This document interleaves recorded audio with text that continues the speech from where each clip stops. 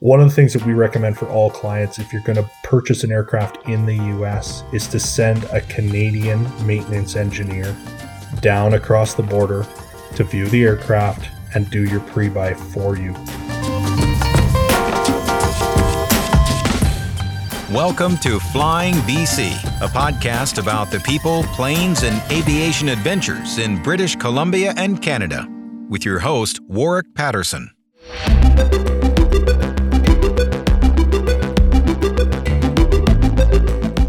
Hey loyal listeners, welcome back. You may have noticed that only a week has gone by since the last episode, and I'm happy to say that I'm going to try and move to a weekly schedule from now on. It definitely takes a fair bit of time scheduling, recording, and editing the shows, but I feel we're on a roll now, so why not ramp things up? As I mentioned on previous episodes, I'm giving away a Flying BC patch to lucky listeners each episode. All you have to do is review the show on iTunes or Facebook, and you're in the running. This week, K. Briggs 1988 and Canada Patty are the lucky winners. Fire me an email at podcast@flyingbc.com with your address, and let me know if you want Velcro or non-Velcro backing. If you like the show, please share it on your social channels and follow me on Instagram at Flying British Columbia. I've had my license for just about 4 years now, and in that time I've bought 2 planes and I've sold 1, which, based on the number of people coming to me for advice, means I must be an expert in the matter. I can say I've experienced the full range of ownership emotions. But on this episode, I thought I'd bring in someone who knows a lot more about buying and selling airplanes to answer your burning questions. Michael Wilton is the president of Flight Simple Aircraft Sales, and his job as a broker is to help pilots navigate the world of buying and selling an aircraft. I asked Michael to walk us through the steps people should take when buying a plane, the pitfalls to avoid, and answer some of the listener questions about importing from the USA and whether buying for time building or in partnerships is a good idea. So, sit back, click the autopilot on, and enjoy the show. So, Michael, thank you for joining me on the show, and welcome to Flying BC. Yeah, thanks very much for inviting me, Warwick. I'm excited to be here.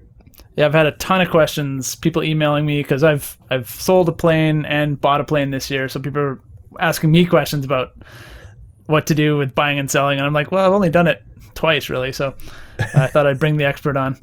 Well, I appreciate that, that vote of confidence in us for sure. I really, that tends to be where most people get their information, certainly initially and usually within their first couple of purchases for sure. Yeah. So tell me a little bit about your background and where you come from in aviation and how you got to doing what you do now. You betcha. Yeah, I started in aviation at a young age. My dad was a pilot. Both my grandfathers were pilots. One was a flying doctor in Manitoba, my mom's dad. And so we were exposed to aviation pretty early on. I grew up in Saskatchewan in a town called Swift Current, not too far kind of between Maple Creek and Regina. And so quite often we traveled to family in Manitoba via airplane. So we grew up essentially in a Cessna 310 dealing with GA aviation at all times. I grew up and did other things and kind of lost interest in the bug. A few years ago, I guess about 10 years ago now, I decided at that point in my life I was going to get my pilot's license and get back into flying. A bit in memory of my dad. He was killed in his Bonanza in a crash in the US, unfortunately, but helped motivate me to say, you know what, this is something I've always wanted to do. Maybe it's time to do that now. I started out just getting a pilot's license and being a pilot and being an owner, to be honest. I bought my first airplane about halfway through my training. Finished off my training in that aircraft. At that point, my family was growing and my travel needs were different. So we moved up to a larger aircraft. I bought a twin Cessna. Flew that for about 6 years. Really enjoyed the airplane.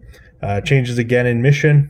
Decided to sell that airplane, and I currently own a 1981 Mooney M20K turbocharged airplane, which I use most extensively for business and also for some personal travel. I was working in a totally different industry at the time, about 7 years ago. I happened by chance to stumble into another broker here in Alberta and got the opportunity to work with them. And about a year and a half ago, broke away and started Flight Simple Aircraft Sales, which is my brokerage firm. And we really haven't looked back. We've had amazing growth and really exciting times thanks to a lot of great customers just like yourself. Yeah, full disclosure, I did sell my plane through you. So we'll get that out up front. You betcha. Yeah, it was a great experience. So we'll talk about that a little bit later. Great. And I think on this episode, we'll focus a little more on buying than selling, but I think sellers can learn a lot about how to put their best foot forward and how to present their plane, and they'll learn a lot from this too. For sure. So when someone starts thinking about buying a plane, what are some of the things they should keep in mind, like high-level things, like mission, budget, things like that? Yeah, I think you've hit on kind of the two most important points. One is a definition of your mission. We could all use 3 airplanes. We could use a really fun little tail dragger on weekends. We could use a kind of intermediate airplane in the middle, and we could all use a jet to go to the Bahamas. Realistically, for 99% of us, that's not going to work, just for cost and operations wise. But the idea is to come up with your mission profile as best you can. So what airplane is going to do as much as 90% or somewhere in there of your mission. So if your mission tends to be local flying, enjoyable days on weekends sort of thing, that's your focus. You may need an airplane that goes longer distances once in a while, but really focusing on what you're going to use it most for is the critical piece to getting the most enjoyment out of the ownership experience. A budget, then it becomes number 2. We always say to clients, when you buy an airplane, that's kind of the cheapest part of the process, right? Upkeep, maintenance, annuals, that sort of thing. There's a lot of costs involved in aviation, especially in GA, and especially because the fleet is aging considerably for the most part. A brand new Cirrus is a lot of money. So most of us can't be in that situation. We're buying aircraft that are 60s, 70s, 80s vintage. So the key is to buy as much airplane as you can for your budget, knowing that you've got some costs. We also recommend, to customers, your first 2 annuals are going to be terrible. You're going to hate aviation after those 2 meetings with your mechanic. That's pretty common. One of the things you're doing is getting catch-up maintenance done, so maybe something that the seller hadn't done previously or a few things, but you're also tailoring the aircraft to your requirements. So you're upgrading transponders, or you're upgrading radios, or you're putting in a GPS, that sort of thing. So those are kind of the 2 major focuses. What is my mission? And then what is my budget to try to get to that mission? Yeah, I've been telling people that kind of plan to have an extra 10 grand in your back pocket that first year for radios, whatever, like all those things that pop up, because there's even the best plane you're going to find is still going to have things you need to do. And that's a great point. Yeah, we tell that to customers all the time as well. It's going to be a great airplane, but it's not going to be perfect for you until you actually start to fly and use it for yourself. And quite often at that point, there's a few upgrades or some changes that every owner wants to make. Yeah. And then I was thinking too, insurance, kind of doing your research on insurance in advance is probably a good thing, because I actually I didn't buy them all up first, but I had checked insurance and a couple of them wouldn't even cover me because they didn't have a lot of tailwheel time. They couldn't get a quote for me. So that's important. If you're jumping from PPL straight into some high performance thing, you may not get coverage. That's an excellent point. And in fact, what we're seeing in the insurance industry right now is a lot of insurance companies are getting out of the business. One thing that does is drives up insurance premiums for everybody because there's just less competition in that business. But you're absolutely right. If you're going from a 172 to, a Citation jet, there's going to be some insurance implications there for sure. It's important to know too, if you're going to end up with a whole bunch of additional training costs to get to the point where your insurance company is going to be comfortable signing you off as, to do solo work in the airplane, that's something to factor into your buying process as well. Yeah, that's true. Yeah. Whether you need a rating for it or 20 hours tailwheel or something. Yeah. Absolutely. Yeah. So where should people start in the process of buying a plane? We tell customers the best thing to do is sit down, figure out your mission first. Then sit down, figure out your budget. Then start shopping, what we affectionately call the airplane porn, right? The websites like Controller, Trade a Plane, those sorts of things where you can see aircraft for sale. For the most part, we all get into the trap of being really excited to pick an airplane or to look at airplanes, and that's okay. But we need to make sure that we temper that with, by the way, this is our mission and this is our budget, and we need to make sure that we stay as best we can within those parameters. Sometimes you can adjust your budget to get a better airplane for the mission. Sometimes you can tailor the mission to fit within your budget. But those are kind of the keys. That's your good starting point. It's going to give you an idea of what the market looks like right now. It's going to give you an idea of what airplanes that fit your mission are going to look like as far as cost-wise go. But the critical piece too is do some research. I happen to be a low-wing guy. You're a high-wing guy. Nothing wrong with either one of those. I fly a Mooney, mostly tarmac to tarmac, and you fly a MAL, which can do lots of great off-airport stuff. So again, very different missions. I wouldn't be looking for a MAL if I was buying an airplane because my mission doesn't make sense for that. But if your mission makes sense for that, you're not going to necessarily buy a Mooney to want to park it on some gravel bars. So that's really, really an important part of the process. Cool. What are some of the most common pitfalls or mistakes you see first-time buyers making? I guess probably branching out of budget and out of mission, I guess. But yeah, I mean, those are certainly two that do happen. The biggest pitfall I find with clients, especially ones that we've helped in the buying process, really is getting too excited about an airplane. It's really hard not to. I'm a broker and have been for 7.5, almost 8 years now. And I still get excited when it's my option. I got very excited about a Mooney, in fact, in BC, which was interesting. I went out to see it, did my due diligence, and was still sitting in the airport flying home trying to convince myself it was the right airplane at the right price. And it wasn't the right airplane, and it wasn't at the right price. But even in my own mind, somebody who really should know what the biggest pitfall is, which is falling in love with the airplane you see, I should have known better. Luckily, I had some people on the outside that said, hey, by the way, don't fall in love. Make sure it's the right airplane. I decided to pass on that aircraft, and I ended up getting an even better aircraft at a better price with better avionics and more of my mission profile in it. And that's the one that we've owned for the last 3 years. That seems to happen a lot. You're like, oh, that's the one. I want that one.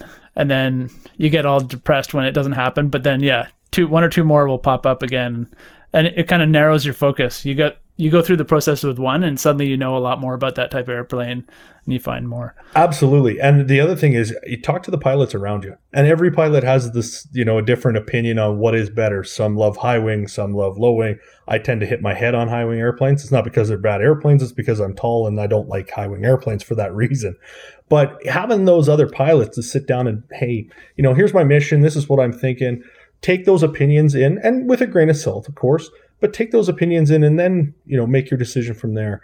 If you look at one airplane and say that's the one without doing your due diligence, it can usually lead to a disappointing ownership experience, at least initially anyway. And I think talking to people is super key too, because you sometimes find the best planes through word of mouth. They're not posted on the web. They're not for sale. I found them all that way. Somebody I'd been talking to, they just knew I was looking for a MAL, and they said, have you talked to this guy? And sure enough, he hadn't posted for sale, but he was ready to sell. So absolutely. And that quite often happens. Folks will be thinking about selling their aircraft, but they haven't really got to the point where they're, mentally ready to give up the aircraft, even though they may have to. I had a client that, medically was having troubles and needed to sell the airplane, but was hanging on. For that exact reason. One of my other clients called him and got us together, but same sort of thing. Quite often a pilot's not ready, but things like the BCGA and the other kind of groups around can really help get the word out, especially if you're looking for something that's very specific, and especially if you're looking for something local. We work across the country and in through the U.S. and in fact all over the world. But if you can find a local airplane that's is maintained by a maintenance facility that you maybe know or have had a chance to chat with, it really makes that process a lot easier. Yeah, cool. So if somebody finds the model they want, they've actually looked at a couple of examples for sale. What's next? Are there some key questions or information you should get from the seller right off the bat? For sure, yeah. The critical first question is, can you show me the logbooks? We say to clients, when we go out to do a listing for a sale of an aircraft, we need all of their documentation. And we digitize all of that. It's a lot of work, takes a lot of effort. A lot of private sellers don't want to have to do it. But it also makes it easier for them to sell the aircraft because buyers can look at that log information. The first question I've been getting for the last 7.5, 8 years, show me the logbooks. What do the logbooks look like? Do you have the logbooks digitally? That should be your first thing to look at. Next thing is, to do some research on the airplane itself. Take a look through those logbooks, have a conversation with a mechanic that you trust. Hey, I saw this in the books, that sort of thing. And once you get to the point where, you think that you've got an opportunity to purchase the aircraft, put together a really comprehensive document on how you're going to buy the airplane. So what is the process going to look like? Who's going to hold the money? How is the money going to transfer? How is the ownership going to transfer? That's all critical. A, it protects you, the buyer, but B, it also protects the seller. And so you're both going to have a more mutually agreeable process if you've got that laid out. And don't be afraid of, doesn't have to have a lot of legal jargon in there, but it needs to be able to say, hey, if we had to sit down in front of a judge, would your requirements and my requirements, would they have been met by this document? And that's really critical. And that's kind of the first step. So that's the offer step. We recommend that everybody does a pre-buy. I've had aircraft that have just come out of annual, 5 days out of annual. We still conduct a pre-buy. It's critical that you have a mechanic you know and trust, or a mechanic that's at least has no vested interest in the aircraft. So we work with a lot of maintenance facilities across Canada to help set up pre-buys. But at that point, we do the introduction, and then the maintenance facility and the buyer have the conversation. What do you want looked at? What do you want the pre-buy to look at? Is there anything specific? We take a step back at that point when in our sales contracts, because it's not our business at that point. It's between the buyer and the maintenance facility, and that's critical. You need to have that very hands-off, very open dialogue between those two parties to make sure that people get what they need out of that pre-purchase inspection. Very seldom do aircraft not go through a pre-purchase as part of a sale, and I would recommend a pre-purchase to every customer out there. Yeah, and definitely a fresh set of eyes, not the same mechanic who's been working on it for 15 years. Exactly, and that mechanic may be brilliant, might be a great mechanic and a great wrench. The issue is quite often, and we all fall into this trap, that you see the same thing over and over, and you tend to miss the little things that are coming up. So a fresh set of eyes is going to give you a very clear indication of what really looks like under the hood of that airplane. And generally, it's the buyer who's paying for the pre-buy inspection, right? That's correct. Yeah, we recommend usually for most buyers, depending on the airplane, but a standard single engine airplane is going to run somewhere between $1,000 and $1,500 on average, and that changes with the scope. So if you're looking for very specific things, if you want to have a very in-depth log search or something like that done, that changes as the requirements go up. I've seen pre-buys that are $3,000 or $4,000. I've seen pre-buys that have gone for $500. It really comes down to what the buyer's scope needs to be. Most mechanics have kind of a basic layout of what they would do at a pre-buy. But if you have specific things, or there's a specific thing on the aircraft, after you've done your research and you have to check this item or that item, that's important to have in part of your pre-buy as well.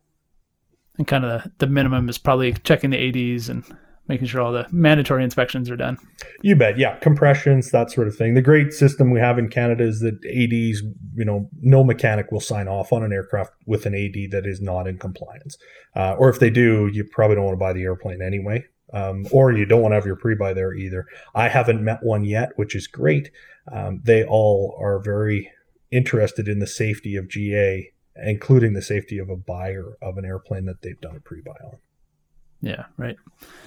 So there's a lot of numbers. You look at ads online and things like that. There's like SMOH, STOH, SPOH, TBO. For somebody kind of new to the buying game, it can be overwhelming. Can you run through some of those crucial numbers, the ones that are important, and what weight they carry in looking at planes? Absolutely. There's the two that we find the most critical are total time in service. So total time since new for the aircraft. So that's the airframe hours for the most part, depending on the airplane. something that's flown 10 to 12,000 hours from the 70s, chances are was a trainer of some sort, or a commercially operated aircraft. Most GA aircraft don't fly more than 25 to 30 hours a year. So something in that 4,000 to 5,000 hour range is kind of average for pretty average for a single GA airplane nowadays, or even a light twin. The next one you're really going to want to watch for is the time since major overhaul. So that's SMOH. So that's the last time the aircraft was broken down and overhauled. Overhauls are a critical component, and especially a concern if you're looking at aircraft in the US. So the US has a different policy of engine overhaul than we do here in Canada. And in some cases, the aircraft in the US could have had a major overhaul, quote unquote, and it turns out that it's not applicable here in Canada, which will create a situation where you think you're buying a low time engine and Transport Canada will come along and say, no, it's not allowed. That is kind of a critical component and can be a big gotcha if you're buying an airplane out of the US. Interesting. You betcha. Prop so overhaul. That's just. Oh, sorry. Go ahead. We just have a more in-depth overhaul checklist, I guess, in Canada, or what we have really work is a really specific requirement to meet for an engine overhaul here in Canada. The U.S. has a little broader scope in their FAA system and a lot more opportunity to do things like field overhauls, 337s, 8130s, that sort of thing. Canada does not have as loose a system. I use that word kind of tongue-in-cheek. The U.S. has a lot more robust situation around, hey, you can do things. It just has to be checked by the right person. Here in Canada, we just don't have the people in the Transport Canada program to be going out and saying, yeah, that light bulb or that fitting or that, fairing, we can check that off as being field approved because, I came out to see it today. We just don't have that ability with the size of our country and the minimal people that we have working for Transport Canada. Next one you want to take a look at is... we'll come back to that. Yeah. We'll come back to that a little bit later when we talk about buying in and out of the States, because those are some of the gotchas. So. You betcha. Absolutely, yeah.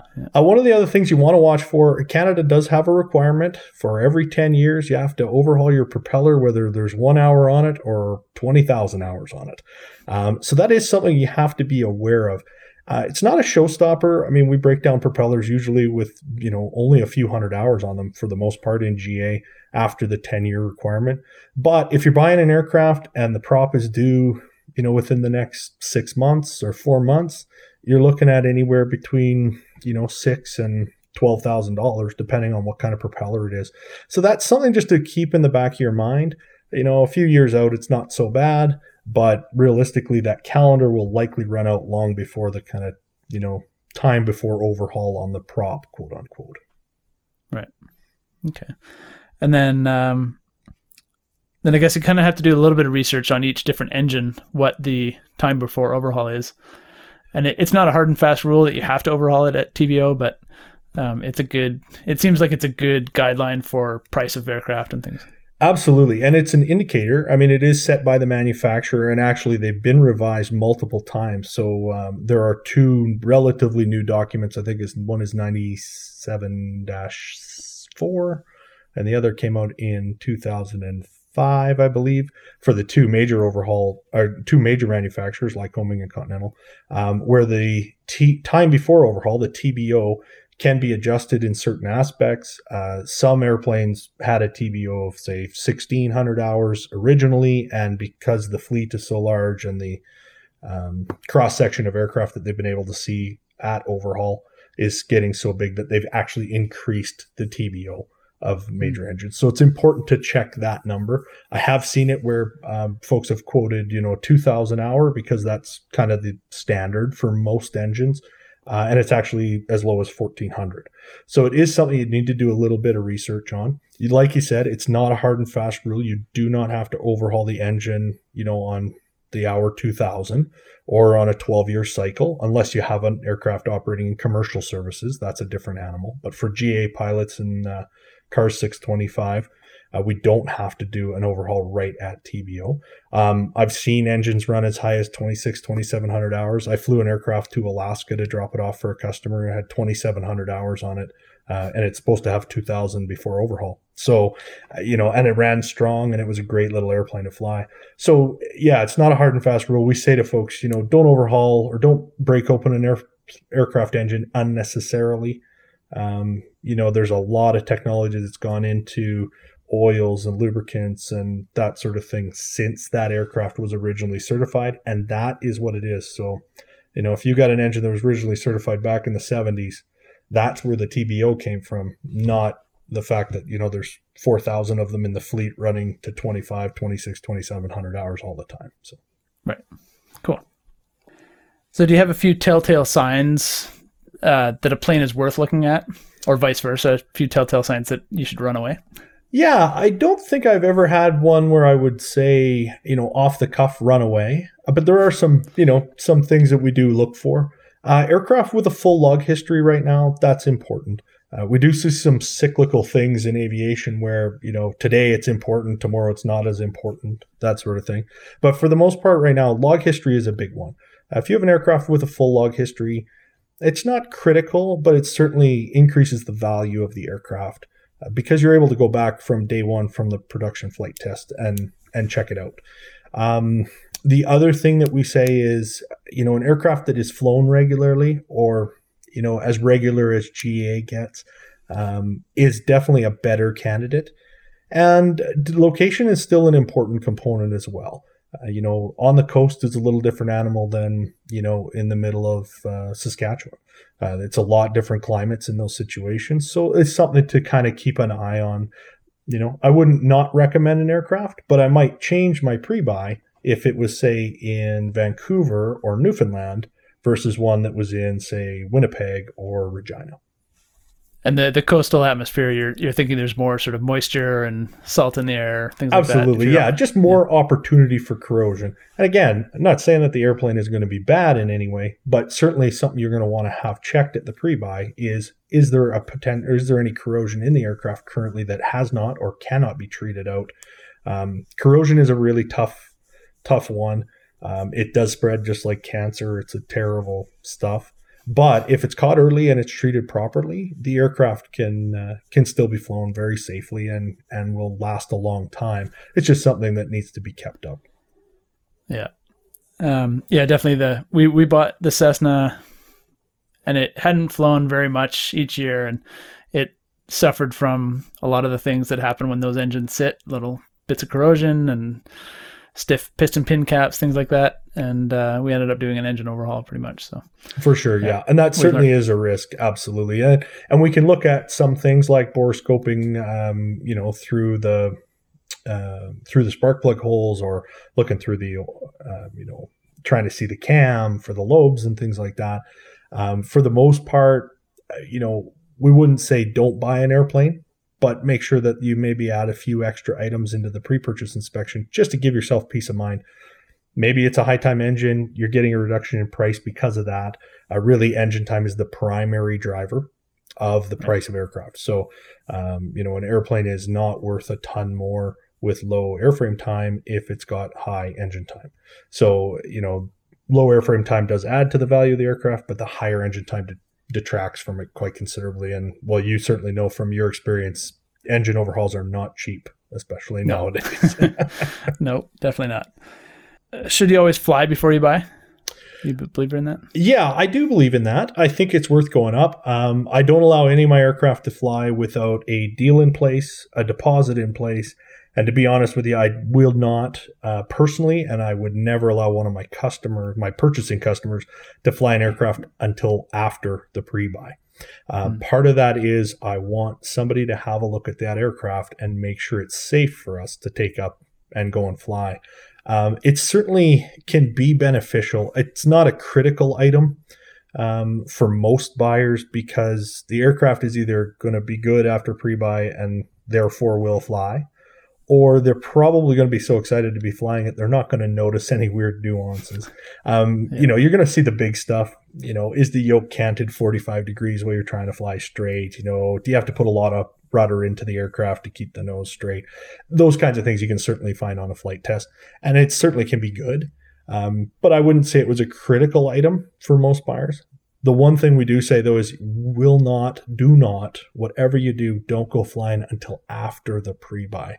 Because if you find out that, the wing bolts are corroded through, it's nice to find that out in the mechanic's shop than halfway down a runway somewhere. Yeah. Yep.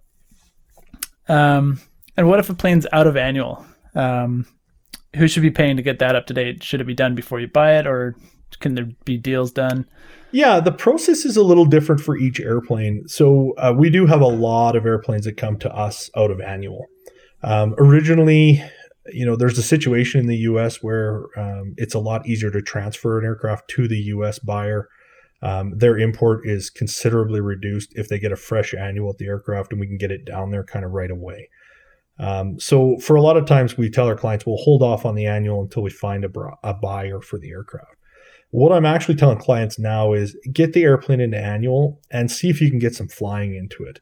So it's more important that the aircraft is being flown even semi-regularly. If you're going up once every even couple of weeks just to get the airplane up moving, cycle the gear, make sure the engine's up to temperature, make sure that oil's burning off the moisture in it. That's more important nowadays than having a fresh annual on the airplane. If you do decide to buy an aircraft that is not in annual, pre-buy is still critical. What we would normally do then is we'd come up with a list of what's going to be covered under the annual and what's going to be covered, down the road, either as airworthiness items or that the buyer will actually pay for down the road or have an idea of what's down the road. And then the aircraft would go into annual. Now that annual would be paid by the seller. So we always say, I have customers that say, well, I'm not going to pay for an annual. I said, well, unfortunately, you know what the price of an airplane is that can't fly? It's like the price of a car with no wheels on it. Yeah. If you can't operate that piece of machinery as it was intended, it's worth basically nothing. So it's a negotiable item in the thing, but we always say the seller will purchase and put the aircraft through the annual inspection as part of the deal for sure. Is there any other gotchas to look out for if you're going out there to buy? Is there you got to do a lien search and things like that? Do you have to worry about that? Yeah, lien searches are excellent to do. Unfortunately, in Canada, you have to do them for every province. So if the aircraft is in Ontario, you have to go to Ontario and run an Ontario lien search. There are companies that can do it for you remotely, so it's not a big deal. You can do it kind of over the phone or over an email. But that's definitely a good thing to do for an aircraft.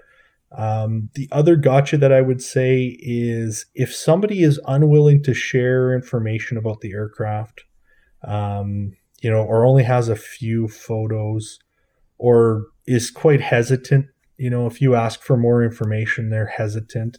And certainly not information like, how many owners it had or what was the guy's, third cousin's last name on his mother's side Tuesday, right? That's not what I'm thinking. But, if somebody says, oh yeah, I'm sure I have the logs around here somewhere, I'll just have to dig them up. Or, oh yeah, I could probably get you some photos, but it's a lot of work to go out to get the airplane and take some photos.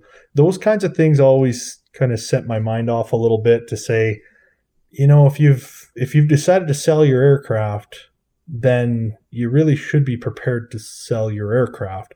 And from a buyer's perspective, it always gets you a little bit concerned if the seller doesn't want to put in some effort.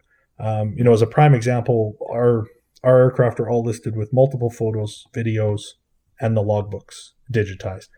Those are the key components that a buyer is initially going to look at anyway.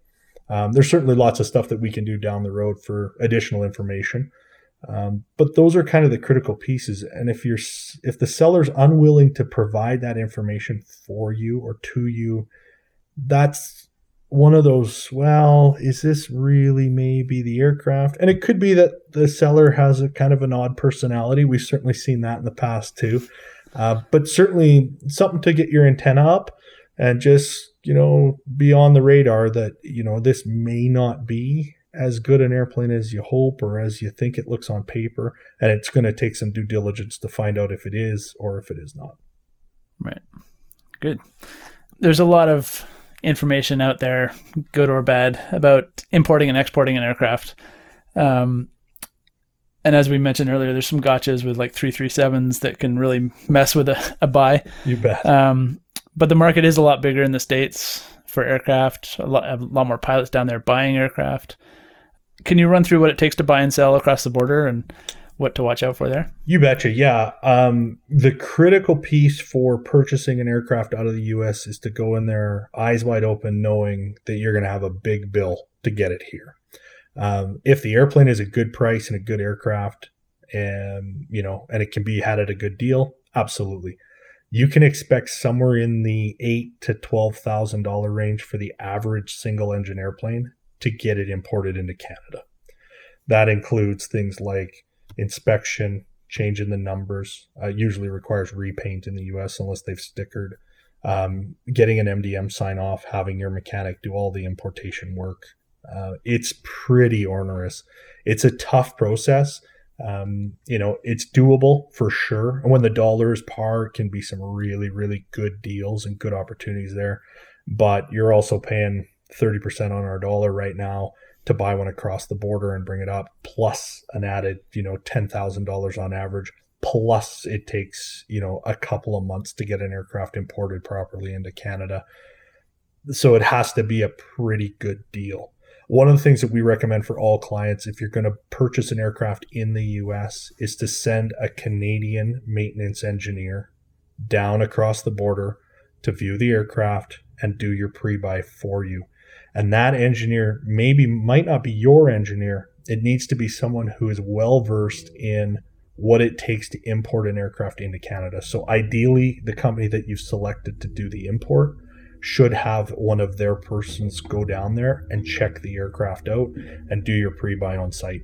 Then they're going to find things like engines that are not applicable, modifications that don't have STCs, that sort of thing. They'll find that before you spend thousands and thousands of dollars to get the aircraft in here and then have a minister's delegate go, sorry, we're not going to let that in the country. My brother had an experience, luckily happened before I was a broker, but he brought an airplane up from Arizona, beautiful airplane, kept it long term. So, it was less painful than somebody who had only, kept one for a couple of years, but he bought it with a fresh engine.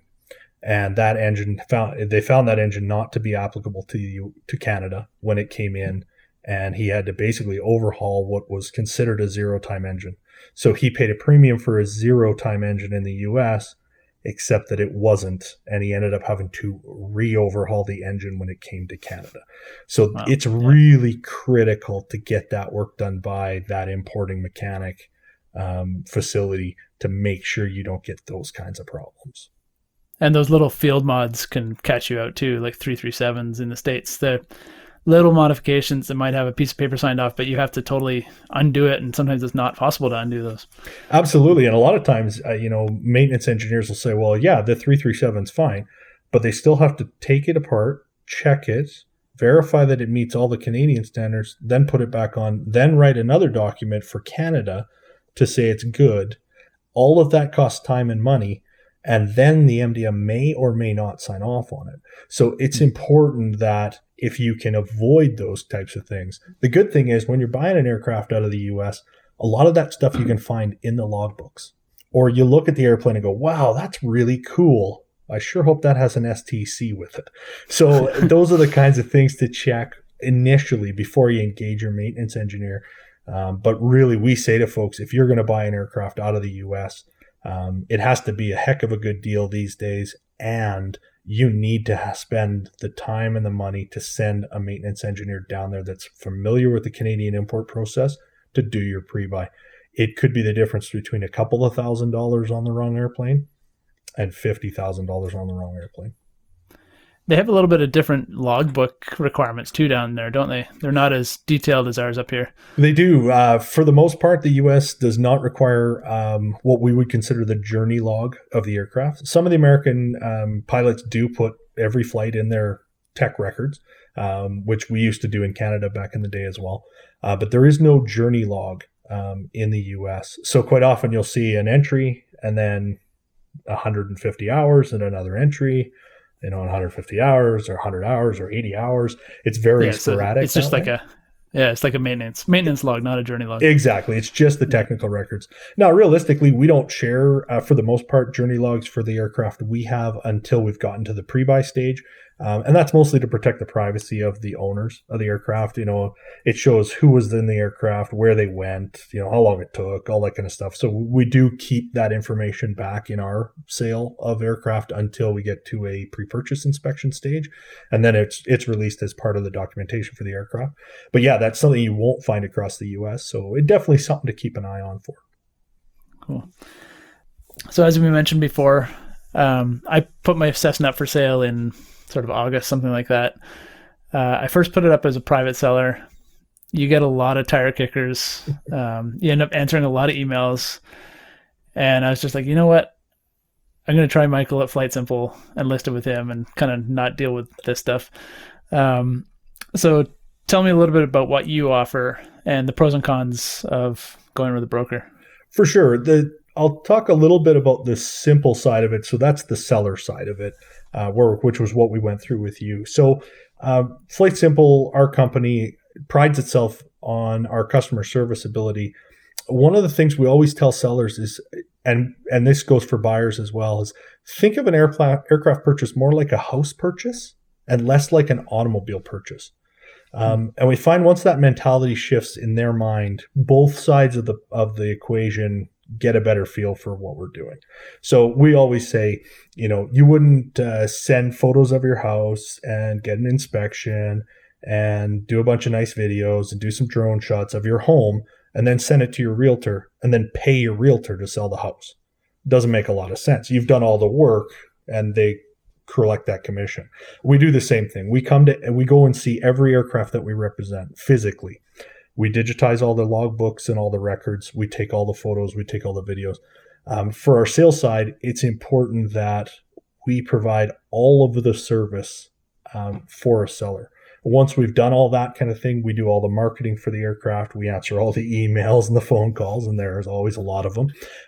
We laugh that, there's kind of, 10% of the people who, just want to look at airplanes, and that's okay. There's probably 80% of people who are interested in aircraft and probably purchasers, and they have legitimate questions and concerns. They want to look at the logbooks, that sort of thing. And then there's 10% who want to trade, an old Chevelle for your airplane. Again, we deal with all of those. We deal with 100% of those comments. But that's really what we do, is we try to take that workload off of the seller. From the buyer's side, and we do this, I'm in the middle of one for a client right now in Ontario. We also help on the buyer's side. So if you have a customer that comes to you and says, hey, you know what, here's my mission. What do you think we can do? Okay, so we'll sit down and we'll hammer out the mission. We set a budget. We figure that out. We start looking at some airplanes. We start chatting about what works, what doesn't. And we try to come up with the right aircraft for that buyer. Quite often, it is just a lot of manual searching, going through logbooks and that sort of thing. But realistically, that can help a lot of buyers with the angst of saying, okay, I've had to send out 15 emails today and I've now got 27,000 pages of logbooks to read. And, these 3 actually don't meet the mission, that sort of thing. So we try to also take that workload off on a buyer's standpoint, where we say, okay, you tell us what your mission is, tell us what your budget is, let us go out and see if we can find something for you. And then we take a percentage or a commission of the sale price, of the final sale price for the aircraft. Usually what we find on our purchasing side for the buyers is that they'll get a better deal, through us, which helps to offset that commission. So they're paying us a commission, but they're actually saving money on the purchase of the aircraft. Regardless of whether we're working for the seller side or the buyer side in any of our deals, the critical piece is we handle all the paperwork. We handle all the money transfers. We handle all, organizing inspections. We handle arranging for ferry flights if required, or, where we're going to pick the airplane up.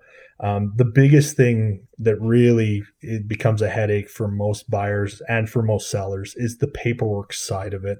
And again, you want to be protected. As a buyer, you want your money protected before you hand it over to the seller.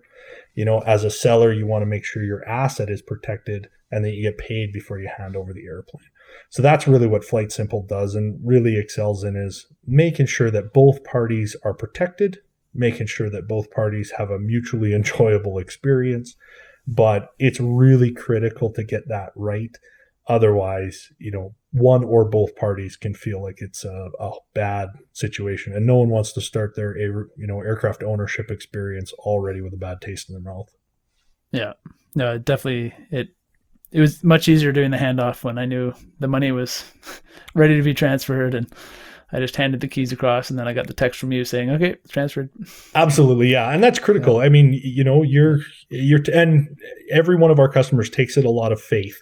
Part of the reason we go to see every aircraft and meet with our customers too is the opportunity to actually stand with them face to face, so they get a face to the name.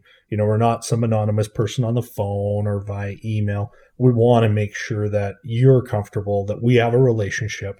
From our selling side, from the buying side as well. I may not meet as many of those customers in person, but Zoom calls, emails, phone calls, the client that we're working for right now in Ontario, we probably spent 3 hours on the phone just hashing out mission because it was important that we get that right. Otherwise, we're going to go out and look for airplanes that are all wrong for him and his situation.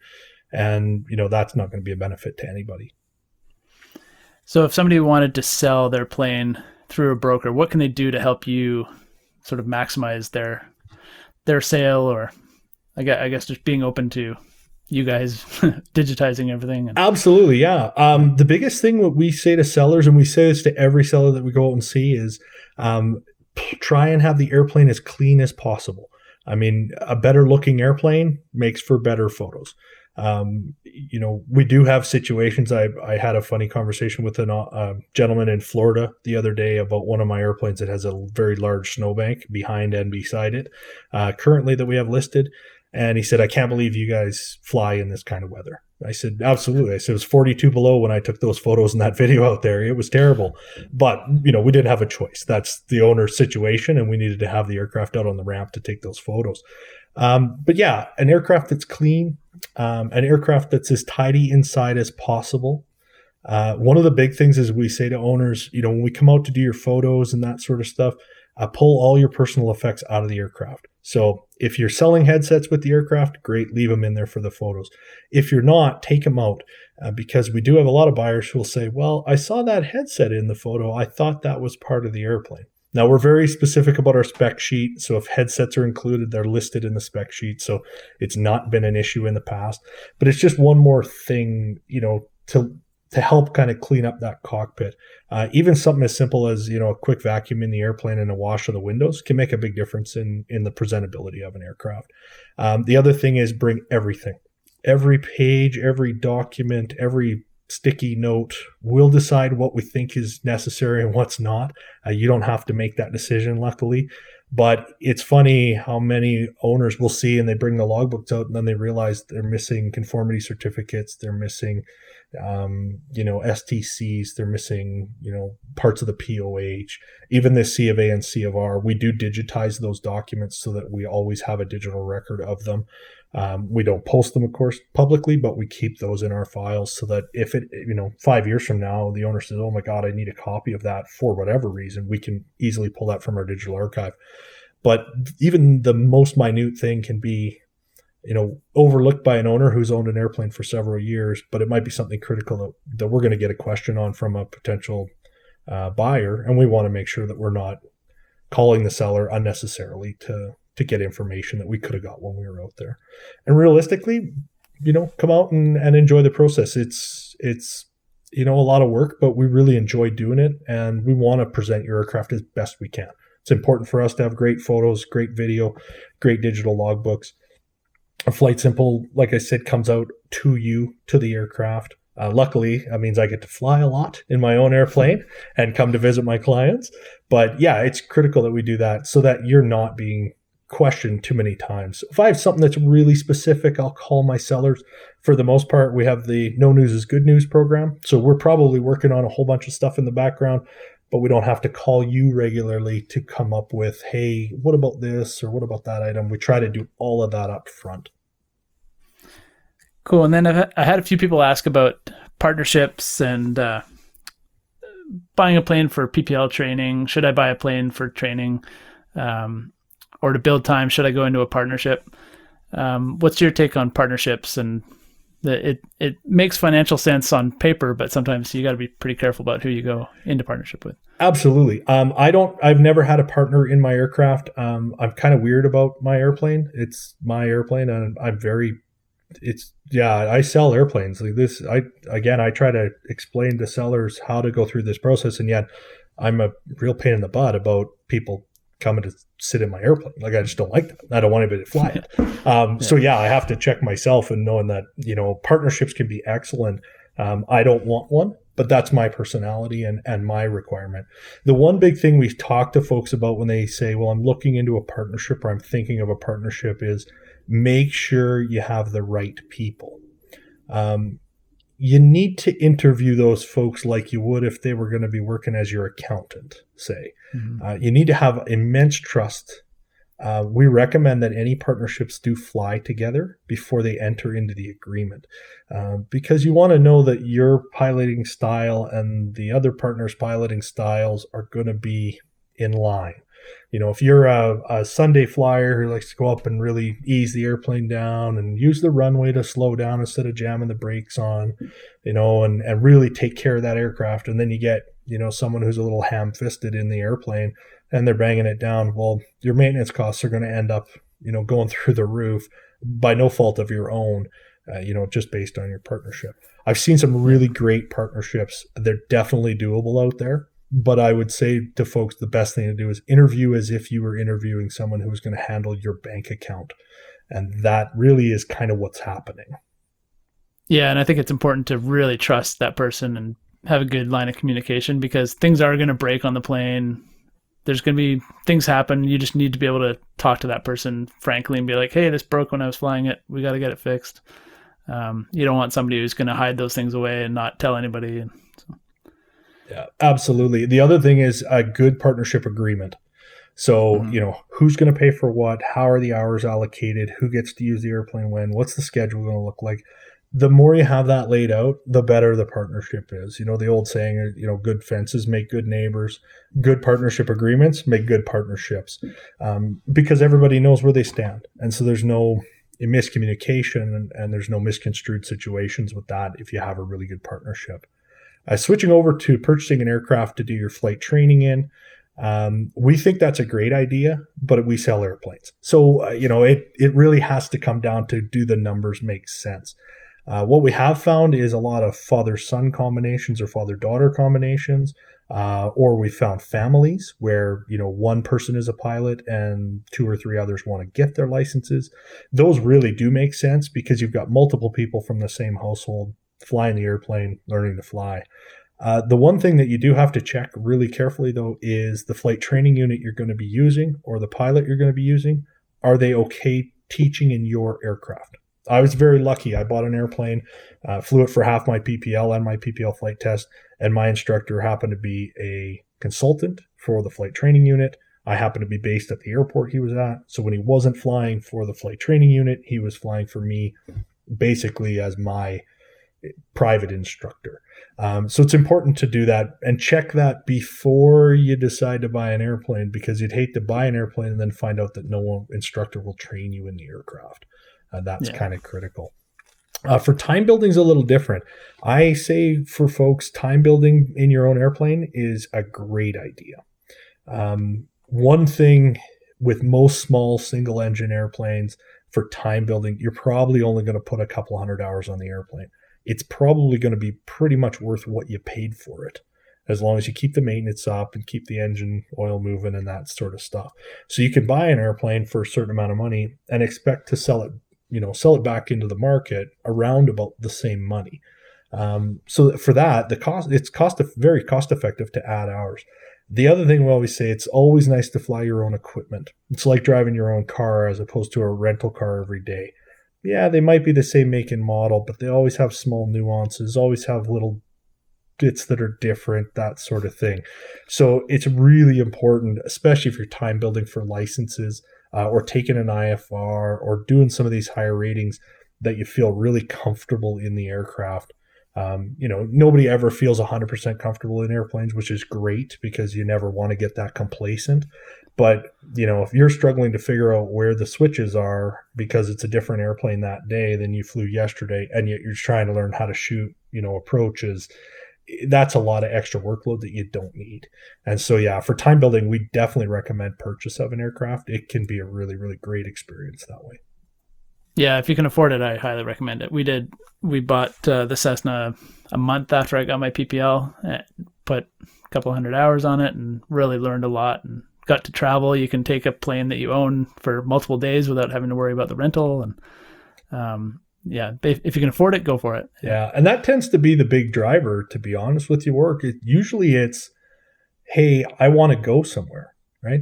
So I always say, it's great to learn at your home field and be comfortable with your airport. But the learning really starts when you branch out past that kind of 25 or 50 nautical mile limit, where you're going to airports you don't know. You're talking to tower controllers or terminal controllers or en route controllers that you haven't talked to before. You're seeing stuff that you haven't seen before. That's really where the great learning experiences really come in. And you're right, when you're renting an aircraft, you're only allowed certain periods. You're not necessarily allowed overnights. There is a big portion of get homeitis that drives into that when you're renting an aircraft, because you can't keep it overnight. When it's your own and you land somewhere and the weather socks in and you go, well, doesn't matter, right? It's just not at the home airport tonight. So we'll, go to the bar and we'll have a quick drink and we'll have a little pizza and we'll go to bed and we'll get up and do it again tomorrow with no pressure to say that airplane's got to be home tonight. Otherwise we're getting a big charge and, we're buggering up somebody else's training opportunity down the road. So. Yeah. Well, I think that's the reason right there to go buy a plane. Yeah, there you go. It's safety, right? Yeah, absolutely. Yeah. Cool. Well, thank you for answering all those questions. I think that's going to answer a lot of people's questions who I put the call out there for questions, and we got probably like 30 people messaging with questions. So that's definitely awesome. People are trying to find out more. So. Well, yeah, and hopefully we've added a little bit of information to your listenership for sure. A critical piece is to make sure you do your due diligence. Aircraft ownership can be, well, you certainly know, and so do I, it can be very frustrating at times, but there are a lot of upsides for having your own airplane and seeing those things and doing those things that it's pretty hard to outweigh. It outweighs the downside very quickly when you get to have some of these great adventures. And if people want to check out your website, and how do they find you? Yeah, they can find us at www.flightsimple.com. We also have a U.S. division, which is www.flightsimpleusa.com. I'm happy to get emails from folks at info@flightsimple.com, or they can text us on my number. Our website does contain all of our listings at all times. So if we have an aircraft that's listed for sale, it'll be up on the website. We also have a little bit of information about services for selling and buying, kind of the basic information for folks. So, and if they have any questions, please just drop me a line and I'd be happy to answer anything that I can. And we would love to see more folks, especially in Canada. We've seen a big shift in demographic in pilots over the years. A lot of older pilots are getting out of aviation. A lot of older pilot owners are getting out of aviation. And we're not seeing that critical mass of young folks coming into aviation due to cost constraints and time constraints and things like that. But we're starting to see a bit of a shift in the market where Canadian buyers are getting back in. And we're really excited to see that. The benefit of having more GA in Canada benefits us all, and not just from a guy who brokers airplanes, but also a guy who owns one and pays hangar rent and all that kind of stuff too. So we love to see those Charlie tail numbers in the air. Yeah, we want those Canadians to keep buying Canadian planes so they don't all go south of the border. Absolutely, yeah. Or we need the dollar to go the other way so we can bring them all home. We always laugh that it's cyclical that, when the dollar is strong in the U.S., airplanes tend to go south. When the dollar gets better here, the airplanes tend to come north just because of the cost efficiencies. But no, we're seeing a lot more Canadian pilots involved, and certainly I think with folks doing more research and recognizing the things they can do in a GA airplane, that they maybe can't do in the car or in the airlines. There's a lot more people that are kind of looking into the ownership process, and we're really excited to see that. Well, there you have it. Thanks, Michael, for joining me today. I hope a lot of your questions were answered and you're ready to embark on buying your first plane. It's so worth it if you can afford it. If you have any follow-up questions, fire them over to me on Instagram @FlyingBritishColumbia or an email to podcast@flyingbc.com. If there's enough follow-up discussion, I think this topic could be worth another show. I'm already thinking a show about pre-buy inspections might be a good one.